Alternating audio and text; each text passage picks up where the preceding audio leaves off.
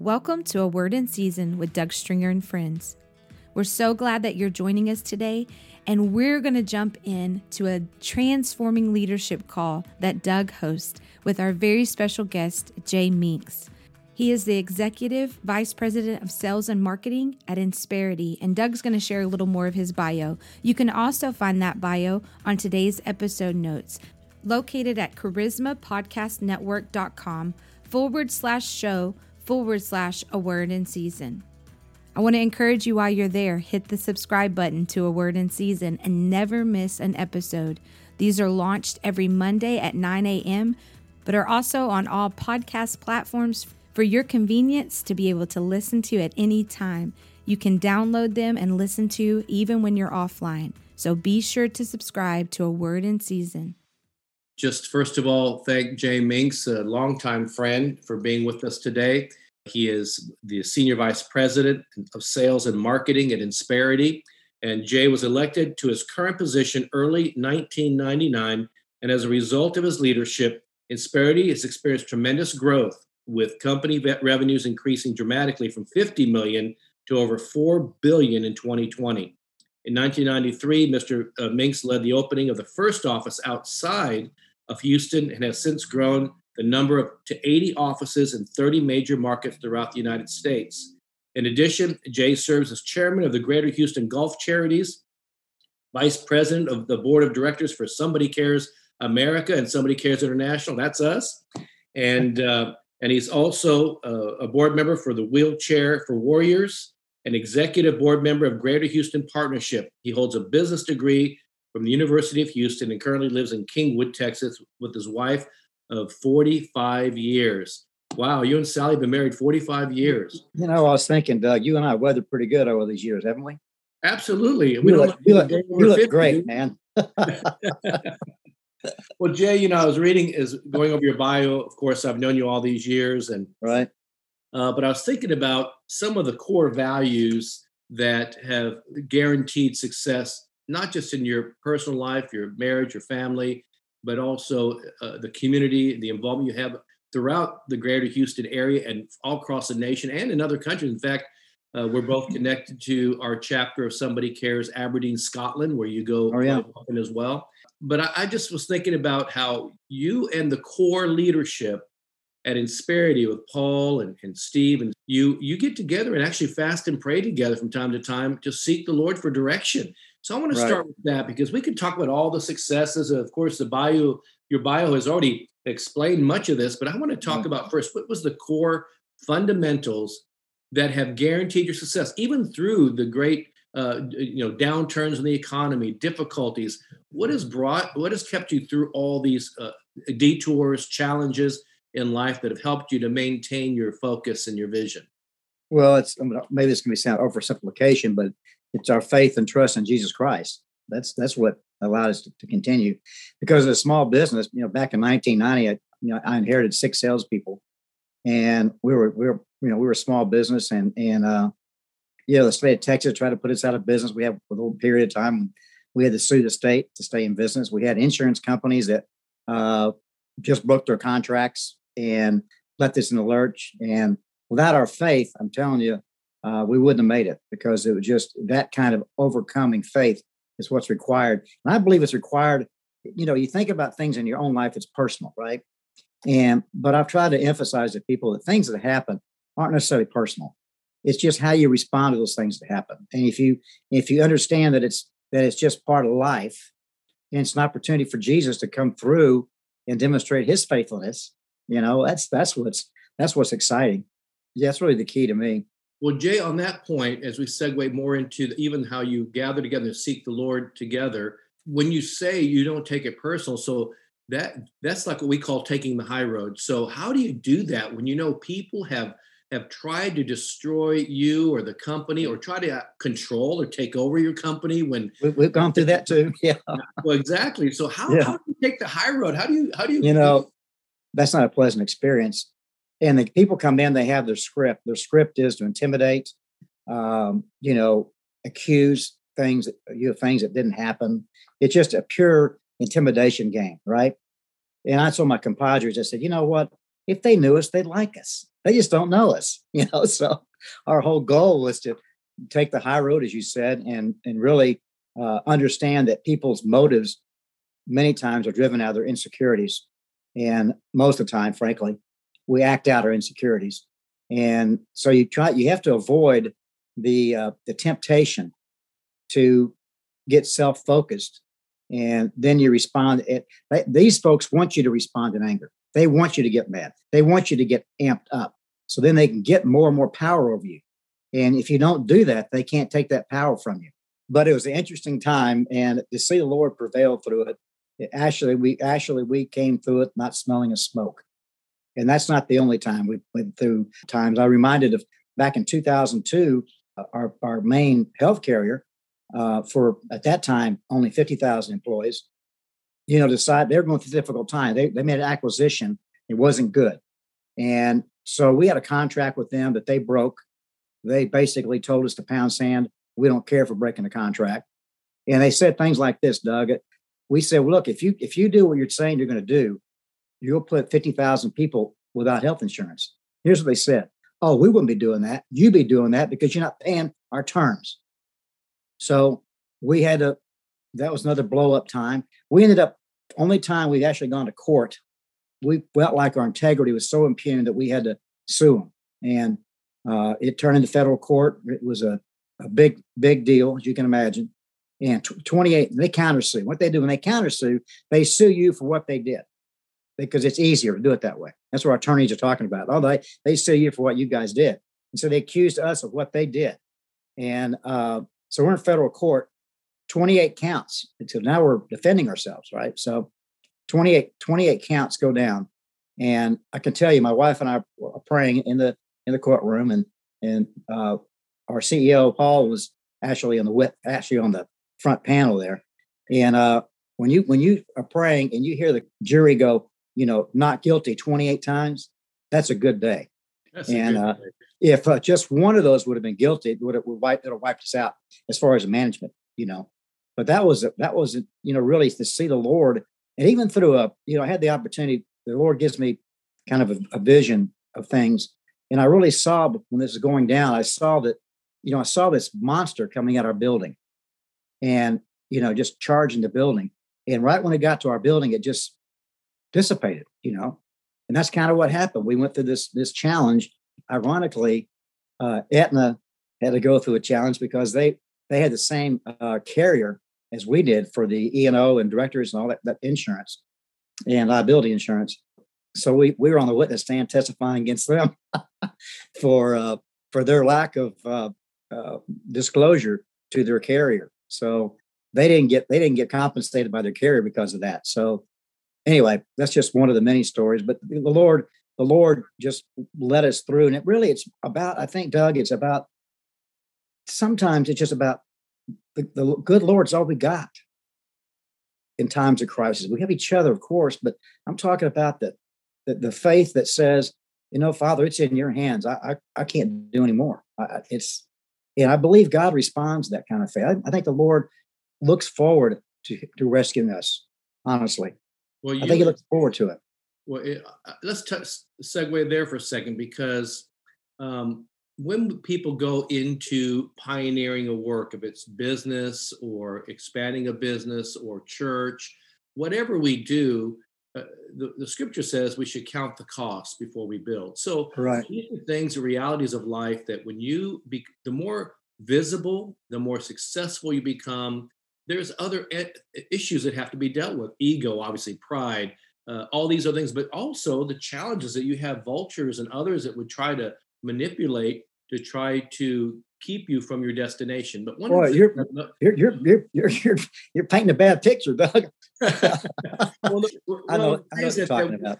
If we can keep our eyes fixed on the Lord and know what our non-negotiable core values are, then when the difficulties come and shakings come, we have something to stand on. Yes. And something I remember from all the years knowing you and Paul and others, the leadership at Insperity, that, for example, even during the economic downturn, and you had offices all over the country, the Haitian earthquake happened, and of course, some other people on this call, Mike May, somebody Cares Humble, and myself, and my wife, and others in our team were going in and out of Haiti, and we had a situation where we couldn't get in because there was such a blockade that they closed down Port-au-Prince Airport, and only certain people can get in.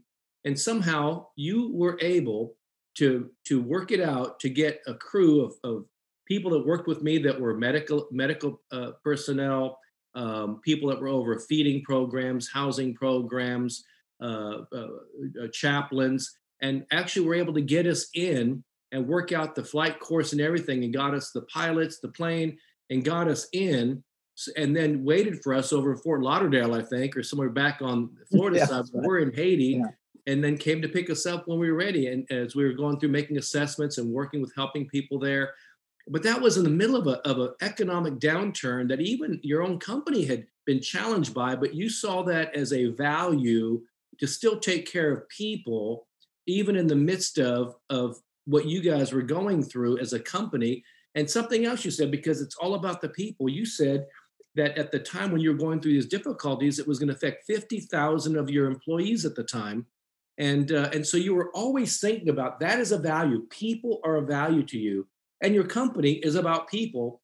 And when I was talking to you all and to Steve about what happened during COVID, the thing you were thinking about is the people. And even Paul in his book is about the people. And so how did you come to this idea that people is a core value even in the difficulties? So when you went through the difficulties, you were able to maintain a inertia and keep moving forward to keep the company alive for the people. Yeah, the thing about these kind of look like bad times are really opportunities. They're opportunities to really show what you believe, and I say it with a kind of a smile because if you don't behave properly during a disaster, all the things that you did before aren't going to matter. And so you get a chance, an opportunity. And that's why I look at all these things. There are opportunities to show your true values, and really the values of Jesus Christ, the values the biblical values that we embrace and hold dear. And so when you talk about the aircraft going to Haiti, that wasn't a tough decision. That was we just got together and just said, hey, let's let Doug have the plane, and that's what we did. And in the same way, when you understand in business that your people are everything, unless you're a small guy, if you just or a sole proprietor, whatever, by yourself, but without employees, you can't extend yourself. And the thing that makes Insperity, I think, stand out is that we get discretionary effort. See, when you have a business and people want to trade time for money, that's one thing. But when you have a business where your employees want to go extra, meaning they'll stay a little later, do this, or they'll go help somebody else in another department, or they go, all those things come out of trust. You have to build trust. And our employees trust the leadership at Insperity because we've demonstrated time and time again what they mean to us. When the tax bill that passed, the Trump bill, we paid a big bonus out to all our employees. I think you remember that, Doug. And in the downturn, we did some things through COVID that we paid bonuses that were not expected because of all the extra effort that was going into managing our clients' businesses for them. There's no book that you can pull off that says, oh, here's what you do during a pandemic. Oh, let's pull that guy off the shelf. Everything is on the fly. And our employees, Doug, I'm telling you, even my sales leadership, they just went out there and started doing things. They weren't waiting for the mothership to send signals. They were engaged. They were helping our clients. We were still selling business. We were bringing on clients. And it was truly humbling, even for our board, to see how the effort that our people put forth, that was way beyond the call of duty, man. There are people that had needs out there. And our folks showed up. And the way I describe it is that you'll get care from our people is because we care for them first. Well, here's what's interesting on the microcosm and the corporate side of this is because I watched you all live through this, and I've talked to Steve, you're the president of Insperity, and that in the midst of all of this, you had already created a fund for your employees for difficult times. If they went through difficult, Right. you have a fund for them to help your own employees if they're going through floods or like Hurricane Harvey, if they're going through some crisis of family loss or whatever. You have set a system within your value system, your company, to help your employees. The other is that the question I had was, well, how are you? Because you do HR and help like many companies, and Yeah. the core of our nation really is small business, Right. small to medium sized business. It's not just the major corporations, and yet you represent thousands of these small businesses. And I said, well, how, when they're being affected the most in America, and that's really going to mess up the economy, and yet in the midst of that, because of the way you had the system set up, many of those you were working with were able to work through the process and the challenges of COVID. The big thing for us, which was really gratifying, is that 70% of our clients that sought the PPP program, the payroll protection plan, got it in the first round because of our effort, because the effort of our people, not my effort, but our people. And nobody can say they could do that. And it took a lot of heavy lifting, I'll tell you, because these rules are getting written on the fly. And that's one of the things that we do for our clients is that the government doesn't consider small business as much as they should when they pass legislation. And now legislation's passed, it's so vague that it's left up to bureaucrats to come up with the rules. And they're lifetime bureaucrats. They're not elected people. And we have to help, kind of parts, through that for them, so they get it in an understandable format. Because you can't, the acronyms for all the acts that a small business has to, be compliant with is off the chart. I mean, it's just unbelievable. And so we kind of cut through that and help them focus on their business, which is the reason they went into business. See, people go into business for various reasons, independence, all the things, wealth, financial security, whatever. But once they start their business, they get in the employer business. They weren't planning on getting in the employer business. And they're not, I've told business owners, if you're really good at HR, I bet you're not going to be very good at growing your business. Because HR, we don't even like HR. It just happens to be our business, right? But it's the bureaucracy that ties down small businesses where they can't grow to the extent that they feel like they should. And that's what we do for our clients. But ultimately it's the giving back part. That's what you talked about with our fund, the Insperity Fund, where our employees go through some, event, whether it's a spouse walking out or a flood. For example, the pipes freeze. We got people with ceilings fall in, and there's a gap between their deductibles and their insurance, and there's a time gap between the time that they get the money. So that's when we step in. It's a fund that's actually funded by our employees, and it's there for them when they need it. Well, it goes back to even some, Paul Chavati, your CEO, and he wrote a book, I think, called Take Care of Your People. Mm-hmm. And again, that goes back to the value system of what makes Paul, you, Steve, and the other leadership in Insperity tick. And I remember, I think it was another major crisis, and I can't remember which one it was. And I was walking in to get something to eat with our team. We had our kind of command center, spiritual incidents command center. We're talking things. We stopped to go get something to eat. And I remember getting a phone call from you and from Paul. And I don't know why, I just lost it. I mean, I was trying to hold my composure, my Asian culture said, keep my composure. And you call and says, look, what's really going on? We're hearing so many stories. I think it was Katrina. And the next thing I know, you guys are saying, well, what can we do? And I said, look, the airport shut down. We need to get there. And you ended up helping. That's right. Get I remember that. Go to fly all over to check on everything. We even borrowed a helicopter once we got there and made sure we can make the assessments we needed so we can immediately help all the way from Picayune, Mississippi to New Orleans, to other parts of Louisiana and Mississippi. And it was largely because it was that little bit of encouragement, that cold water in the midst of a difficult time. And again, it's one of those things that I didn't initiate, because I know you get so many people knocking down your door, gimme, my name is Jimmy, so to speak. So, I want to protect our relationships. I'm not about just trying to get something, but yet you all took the initiative to contact me because we have the relational equity, because you said something about building trust. And I heard it said that trust comes one drop at a time, Mm-hmm. but you lose trust like a bucket. That's And right. so you can build years of relational equity and trust, but one thing can destroy in a bucket all the drops of trust that you've received. So Right. it is stewarding trust too, isn't it? And so you guys have been very committed to that. You've been committed to relational equities.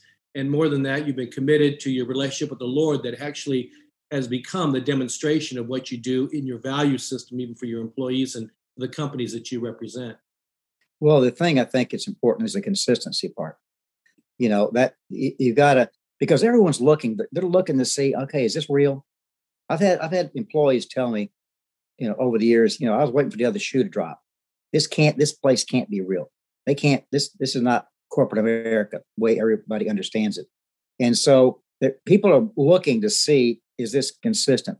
My last message, I'm retiring in September. My last message to the sales force, just the other day, video message, was around trust and about, first of all, we got the best service organization of any of our competition, hands down.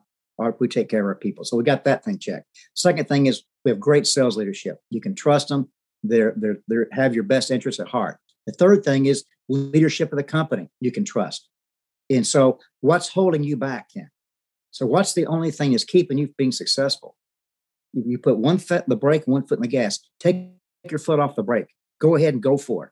You got everybody behind you pulling for you. So that's the key to me. For me, it is the consistency to know that that we're there, for our people, no matter what. And again, back to the opportunity. When things happen, that you go, oh man, this is a tough decision. All you do is do the right thing. Just do what's right. We do right things that cost us money. Sometimes lots of money. But if your values are right, if your core is in place, you just go, well, you don't even think about it twice, Doug. You don't get into worry and fret. You just go, no, what's the right thing to do? The right thing to do is do this. So, and that's the opportunity. I remember times you had to make tough decisions where you had to literally lay off 90-something of your employees across the country. And that was heartbreaking to you. At the same time, trying to have a backup plan on how to reincorporate them as able to survive. But you were always thinking about the people. And even in losing personal and all your leadership losing personally, you still kept those core values in place to get you through the difficult times. And so I've watched even through COVID and everything else and all the challenges you've been through, and yet you've continued as a company, and especially because the characteristics of the kingdom emanate from the character of the king. I learned from Dr. Edwin Lewis Cole. And that's also, of course, King Jesus. But if you have that value system, then we can, as leaders of our churches, businesses, whatever we lead or help give oversight to or leadership to, stewardship to, then if we can do that, then those who work with us become the beneficiaries of that principle of the characteristics of the kingdom. And I've watched how, and obviously all of you are individuals, have human frailties like all of us. We all have that.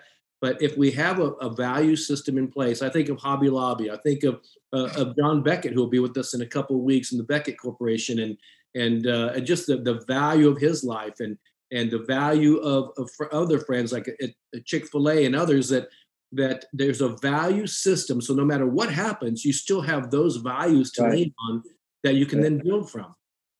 We're back during the crisis. We talked among ourselves, and and said, we've been abused. All business owners are, but it was really the core value was our character. At the end of the day, all we have left is our integrity and our character. And integrity is a big one, man. Because but get back into leadership, because we're talking about people. There are times when you owe it to people to let them go. I run a high-powered sales organization. You can't be high-powered if you compromise on the performance. It won't happen. You'll just slowly denigrate down to the least producer. So that's some people, it's a dichotomy, right? It kind of is a dichotomy. Oh, I'm so loving. I love everybody. Yeah, but if you don't work hard, I'm going to fire your, what? So I don't think it's disconnected. I think it's part of the integrity, part of our walk with Christ and excellence. We walk in excellence, and when we if we start accepting mediocrity, we get mediocrity. And then, but the thing we do that I think is important is that we try to bring the best out of people. See, I tell our district managers and our sales leadership, look, paint a mural of success and put that person in it and make it as vivid as you can for them so they can see themselves successful. That's the true leadership to me. Leadership is helping people become better than what they could be, and then instilling in their minds the success principles that lead to ultimate success. I've got folks that I hired. Matter of fact, the guy that runs my sales organization I hired 25 years ago. It's a salesperson in Orlando. So it's to me, it's a calling. That's really Doug. And that's what we all want to get to. We all want to get to a point in our lives where we're self-actualized, where we feel significant because of the contributions that we're making. And then God honors that because there's a sacrifice required, right? There's a sacrifice in doing these things because it's not easy. Most people won't do it. Most people won't pay the price for the success they could have. And in America, you can get by without, striving hard and because we've got so many blessings here. But I do believe that your faith in terms of your integrity and blessing people is also carries with it the responsibility. Lou Holtz, the famous football coach, over the years, he's been all these teams. This reporter had been following him around for 30 years. And he said, Coach, I can't believe it. I've watched your assistant coaches through all these years, and they're the most passionate people I've ever seen. How do you do that? And Lou goes, I get rid of the ones that aren't. It's that simple. You can't have people around you that without the same kind of calling and vision. And that's one of the principles of the law of attraction. We attract people like us who want to get ahead, want to do things, make a difference. Doug, you're a perfect example. When I think about the aircraft, giving a plane to Doug Stringer was easy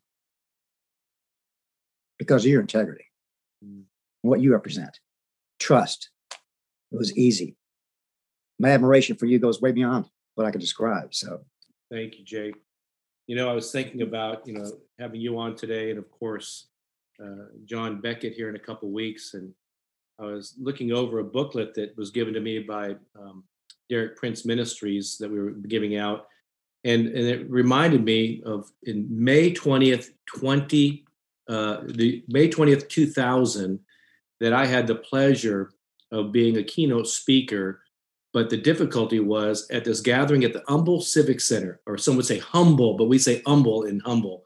That's and right. The Humble Civic Center in May 20th of 2000, Derek Prince was the speaker after me.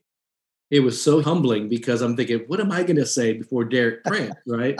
And of course, Derek Prince had a huge influence in many of our lives, and great Bible teacher.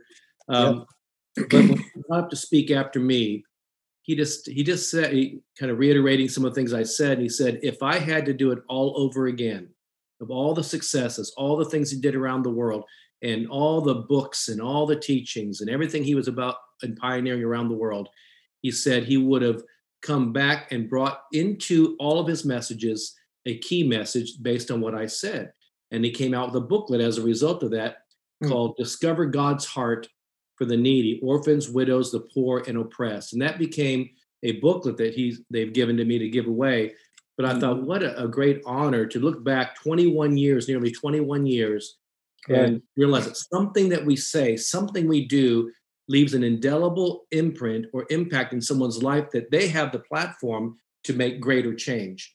And so I think of you, I think of John Becker, I think of others who your value system isn't just about, yes, you want to do everything in excellence. You want to create an opportunity for people to succeed.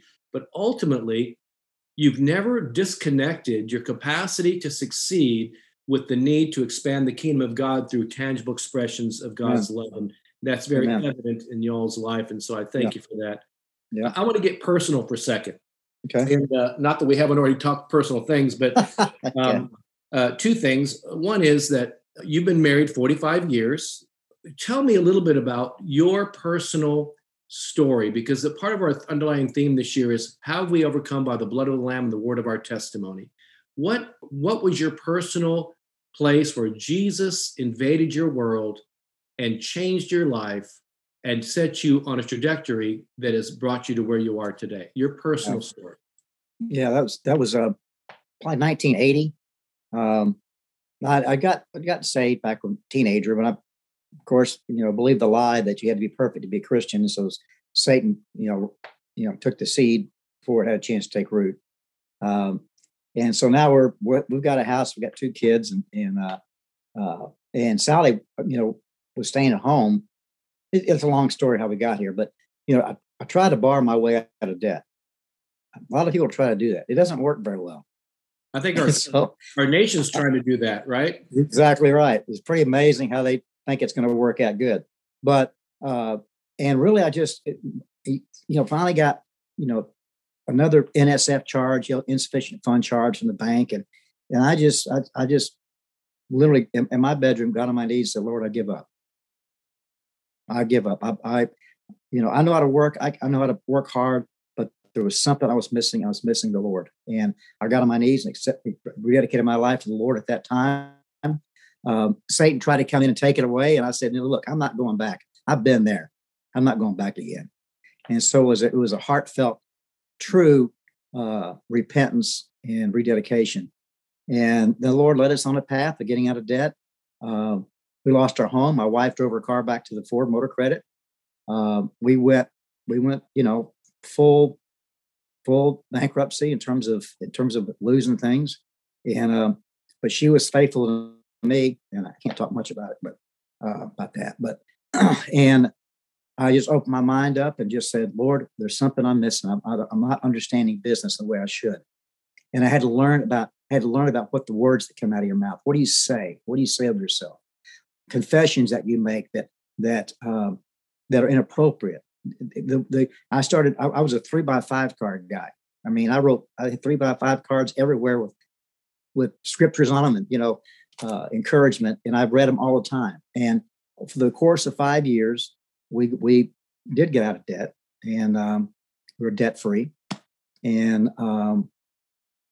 I thought I was going to, I'm thinking, Sally, I can go to seminary. I can do anything. I do anything God wants me to do, And even though we had a good job, we're doing well. And I was getting a little bit perplexed. And so at that time we were transitioning from one church to another. And we heard about this little church over on Perry Road. I'm talking about. Yeah. And there was a person, a little bitty church at that time. Person was in the pulpit. It was an evening service. So the person in the pulpit that had never been in the pulpit before and had never was again. And previous to this, we'd just been on a fasting weekend, me and Sally and our kids, to God speak to us, what am I supposed to do? We really didn't get anything. So we're now at this church, and we're this person in the pulpit, and he's talking about why go to work. God is our provision, and God needs people in business, and business can be a bigger ministry than being a pastor or being, And so it was laser beam focused at me. It was the message that I needed to hear at the time.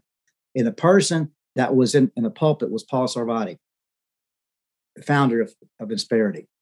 And we developed a relationship in the nursery. We visited the following Sunday in the nursery with Steve Arisby with his child. So you think the Lord didn't pull us all together.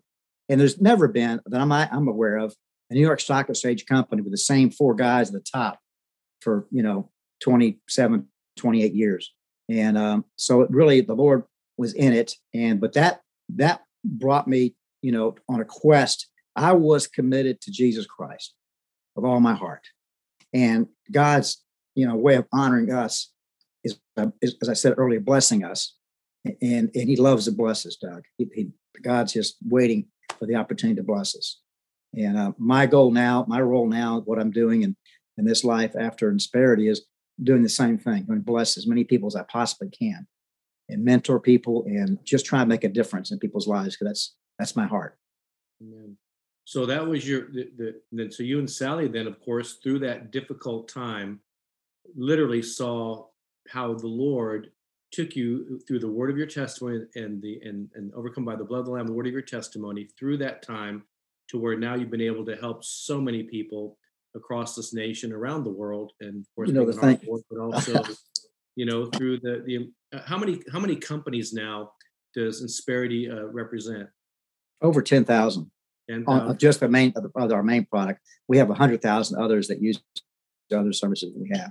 And then But I was reminded back, for a second, reminded back at that time I was talking about, we started tithing in bankruptcy, right? so, and so it was really a little bit incongruent for the IRS gal that I was talking to, but she said, no, it's fine. I got a favor there, even the favor with the fine, you can tithe. And so I many times I've have the opportunity to tell people that our tithe now is 10 times what I made back in 1984 or 5. Wow.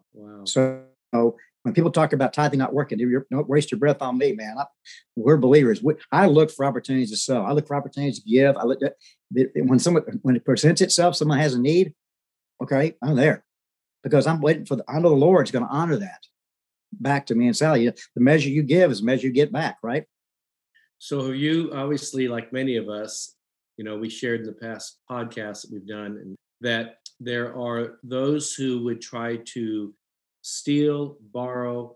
They want credibility by association. Mm-hmm. And I'm sure you've been taken advantage of, and yet keeping our hearts pure, even through the times we've been taken advantage of. We're taking the high road we talked about earlier, that it's important to keep our hearts clean. And so that's why every morning I pray in one of my 2 prayer times, I pray for a right spirit, a clean heart, and a sharp, stable, sound mind. And that comes from the prayer of course, Psalm 51 with King David. But I just want to make sure that no matter what, if I've been taken advantage of, I want to take the high road, because it's not for me to hold on to that, because people go about their business after they've hurt us or taken advantage of us. Right. But like a friend of mine who had been in prison for a year after he became a Christian in Pakistan, he says, I could have gotten bitter rather than better. And the point is, we can become bitter in life's journey rather than better if we're not careful to keep our perspective and releasing it to the Lord.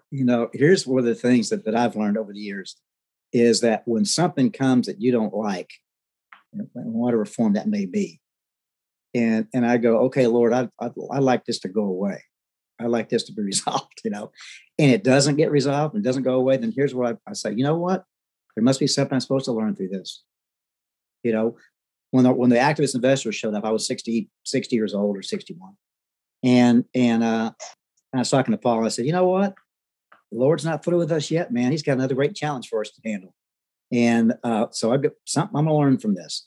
And that's a different attitude than getting fearful and getting in trepidation. And it demonstrates, I think, to the Lord that we really believe in his faithfulness at the end of the day. And the other thing about people, when they do things that you don't like, but for the grace of God, go I. I mean, I don't want to judge anybody, because I don't want to be judged, because I'm perfectly capable of hurting someone's feelings all without any intention at all. I have to apologize to Sally all the time. I said, baby, trust me, I don't try to make you mad. I really, really don't. It's just a natural gift I have. I can't help it. And I have a lot of funny things I say to her. She doesn't like most of them when I say it, but it really is an opportunity when you have a challenge to bring out the best in yourself and see the goodness of God. Amen. Well, that I moved right from there because, I actually have my wife puts up little signs around, says happy wife, happy life. You will eat it and you will like it. So I go, yes, ma'am. Yes, ma'am. I learned right early on. But you wrote a book called Embracing the Price of Success. I love the main title. Then the subtitle goes, because the cost of failure is too high.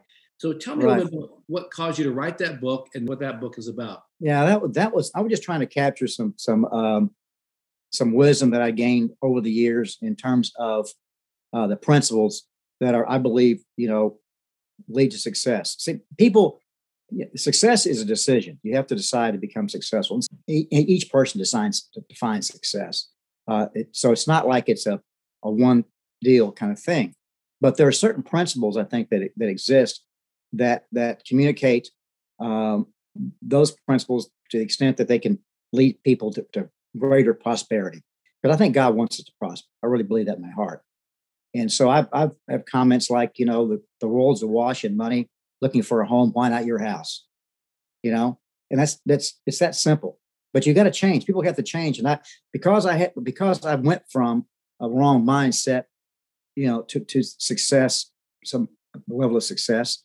I felt like it was good to get it down in writing, get it captured. And I use it when I have young men that I mentor.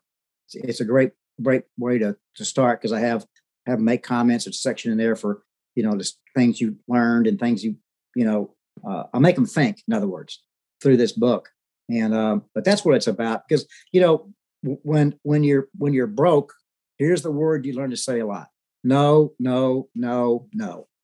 No, you can't have that new clothes. No, you can't have the car. No, you can't have. No, no, no. I'm not giving to the church. No, I'm not giving to a charity. No, no, no. But that's too high a price. That's just too high a price to pay. Go ahead and pay the price for success, which means you're going to have to change. There's something about you that's going to have to change. You're going to have to study. You're going to have to learn. You're going to have to, and then you get to do this thing, Doug. You get to bless your family, and you get to bless others. You get to say yes, yes, yes, yes, yes. And it is not a straight line. It's kind of does one of these little hockey stick things. You go along and you plod along and you learn, and finally you get breakthroughs in life. And I think I describe life as kind of you go from one plateau to the next. You hit a plateau and you're there for a while, and you go, wait a minute, another mountain up there, and you go up to the next one. You go up to the next one. But it's all about a decision. At the end of the day, you have to make a decision. And I think it's much easier as a Christian, because you can believe God to take you through to it, as opposed to someone just going to bull their way there and use tactics of the world of, I'll use Donald Trump example. He's a big bully. Now, I love this. I love what he did for America, but to me, that doesn't represent Christianity in my view. But that's what the book's about. It's just kind of talking through in a very straightforward manner. I'm a very straight talker, as you know, Doug. I try to get to the point. I'm not particularly flowery in my communication, but I am sincere. I'll at least get some credit for that. So Jay, I know personally individuals that Insperity, and of course you've leveraged all over the country, that have gone on from when they were just out of high school or in college and began to work with y'all, and you help leverage. You said earlier that there was times you have to know when to let people go, but yet you've given them platforms by which to excel. I remember one particular person, well, I won't get into the whole story because we're limited on time, but there was quite a few that I've known that have worked with Insperity or worked with y'all that you have leveraged, and then they've moved on to finish their graduate work and all now working in major research for the U.S. government, to traveling around the world and rescuing those in human trafficking, to those who are now overseeing, whole food feeding programs. But these are people who actually for a season worked with your company. Right. And you saw the value of giving leverage and platform, but then know when to release them for a greater purpose in their life. So yeah, that's one of the best things I think is when you can have somebody say thanks for all the great things you've done for me. I'm now moving on. Some of those are people you don't want to leave, don't want to lose them. But again, you go, well, bless you on the way out the door. And that's hopefully it works out good for them, and as they expect it to. Does anybody have any questions for Jay or comments? I have a question.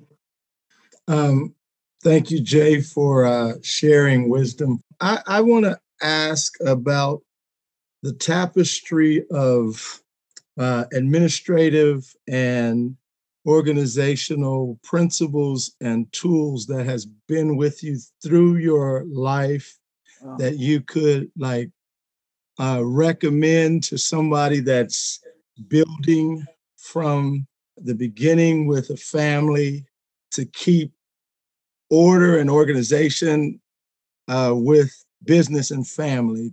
Is there a secret tool or principle that you live by all those years? Yeah, I'll tell you one of the things that I had the blessing, another one of these blessing times, but during the time when we were broke and I was just trying to make ends meet, I would, for 2.5 years, I got up in the morning and threw a Houston Post, the paper, and then went to work full time, and actually was going to night school. I don't know how the heck I did it. And I taught Sunday school on Sundays. It was crazy. But the benefit I got from that was listening to Focus on the Family from 5 to 5:30 on KSBJ. And I basically got a PhD family relationships, and because James Dobson is one of the best when it comes to that. He really is, and I would encourage you to get involved with Focus on the Family. They have great materials. They are really, I think, the best at the family life stuff, and that. So I had the benefit of listening to James Dobson for 30 minutes a day for 2.5 years. So yeah, I tell you what, if you spend 30 minutes a day on a particular discipline, no matter what it is, in a matter of a few years, you'll be an expert. You'll know more than anybody else. Just 30 minutes a day. I've told many of our salespeople, most salespeople never read a book on sales.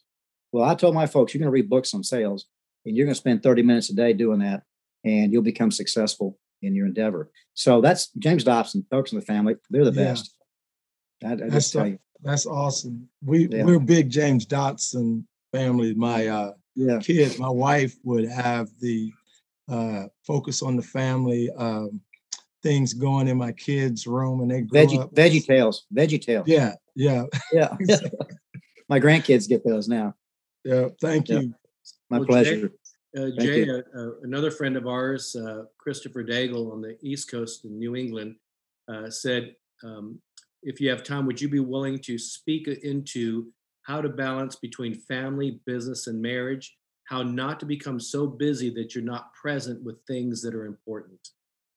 Yeah, that's so difficult, because as men particularly, our ego needs are met through our work. I mean, it's just how it is. And it's easy for us to overlook the part where we're not getting a bunch of ego strokes from screaming kids or whatever. But I think it's one of these things that's a decision, Doug.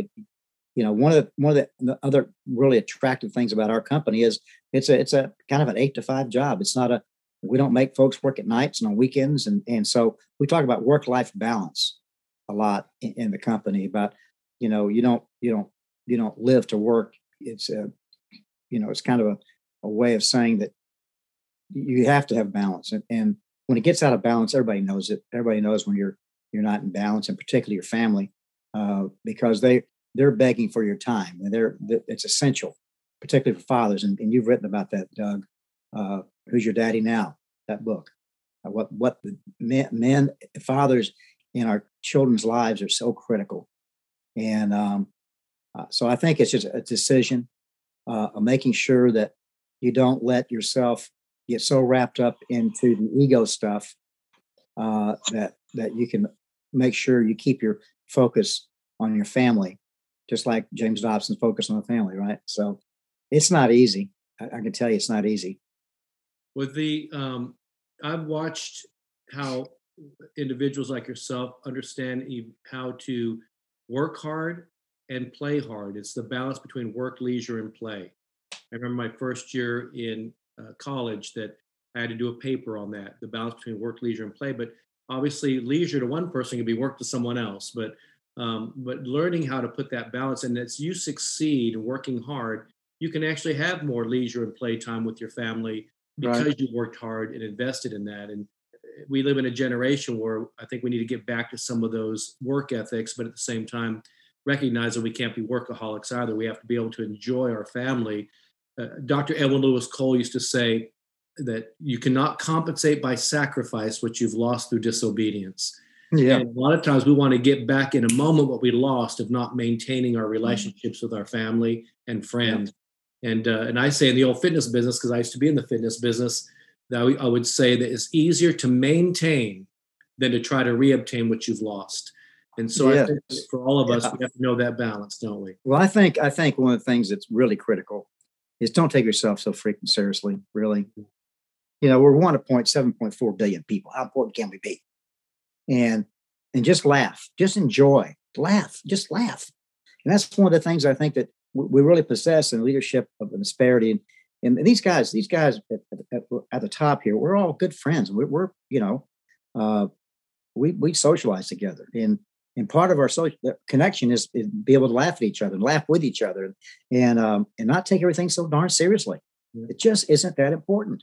Yeah, Leonard Ravenhill used to tell me, he would say, Doug, always take God serious, but don't take yourself too serious. That's a good one to remember. So I remind my wife of that when I'm trying to play jokes on her. She goes, Doug, what are you doing? I'm saying, Well, Leonard Ravenhill told me. Oh yeah, that today. ain't gonna get it. That ain't gonna get it. That Okay. ain't gonna fly. We'll take one more question. Gideon Stanley, who owns Graysoft software company here in the U.S. and abroad, he has a question. With employees, you mentioned about the concept of getting rid of those that do not perform. What do you do with clients that seem to ask for more? How do you balance to satisfy the needs of clients versus saying no? How does your organization deal with this issue? Yeah, part of that's it gets down to profit. Is this person profitable? Because there are clients that'll suck the life out of you. I mean, we've got them where they're never happy. They're always in need. They're always demanding. That's one of the reasons why you have to have a growth engine. If you got a growth engine, you got a sales organization, it's a lot easier to tell somebody to go pound sand when they get, they wear you out. So that's the first part. I would say make sure you have a sales organization, but also it's really knowing where your break-even point is. In doing this without emotion, it doesn't have to be emotional. Is it? You just got to tell. Sometimes we have to tell clients, you just can't play in our sandbox anymore. We still love you, but you just can't play with us anymore. It's a hard concept. I got a recent example. I haven't got time, but of a company that did just going through what you're going through. Called out the ones that were sucking the life out of him. His profits went up big time, gave him more time to service other clients that were profitable. It's just the ability to know your business well enough to be able to say, this is not one, I've worked them, they're not profitable, therefore they have to go. And that would be true of even people in our lives who are always taking up our time and then is taking us away from helping those who really have a need. And it's not that we don't care for everyone, it's just that we have to realize, is this my valuable time in helping this person who never seems to learn anything we've suggested? Right. And yet we have a string of other people who are trying to get help. So we have to balance out the larger context. And ultimately, I've got friends who we helped out that, you help them not to postpone the inevitable by saying no. And when you say no, you actually can help them more because they finally look up and listen. Yeah. So, when I mentor young men, and I gave them things to do, and I gave them work, right? And I told them, if you don't do the work, I'm done. We're over, And so you're not a child of mine. That's just the price you're going to have to pay. Is you're going to have to do the work. If you don't do it, I'm done. We're not going to hang out together. So just set the rules up front, and that's the key. It's always about boundaries, Doug. What are the rules of engagement? And once everyone's clear on that, when you have to make difficult decisions, it's like, well, we talked about this. This shouldn't be a tough thing right now. We've been talking about this for a while. This is inevitable. This is what happens. So that's a clear thing with customers too. Well, I know this really spoke to a lot of people today, Jad. Business and in ministry have gone through some of the things you've gone through, and I think it's a huge encouragement to so many.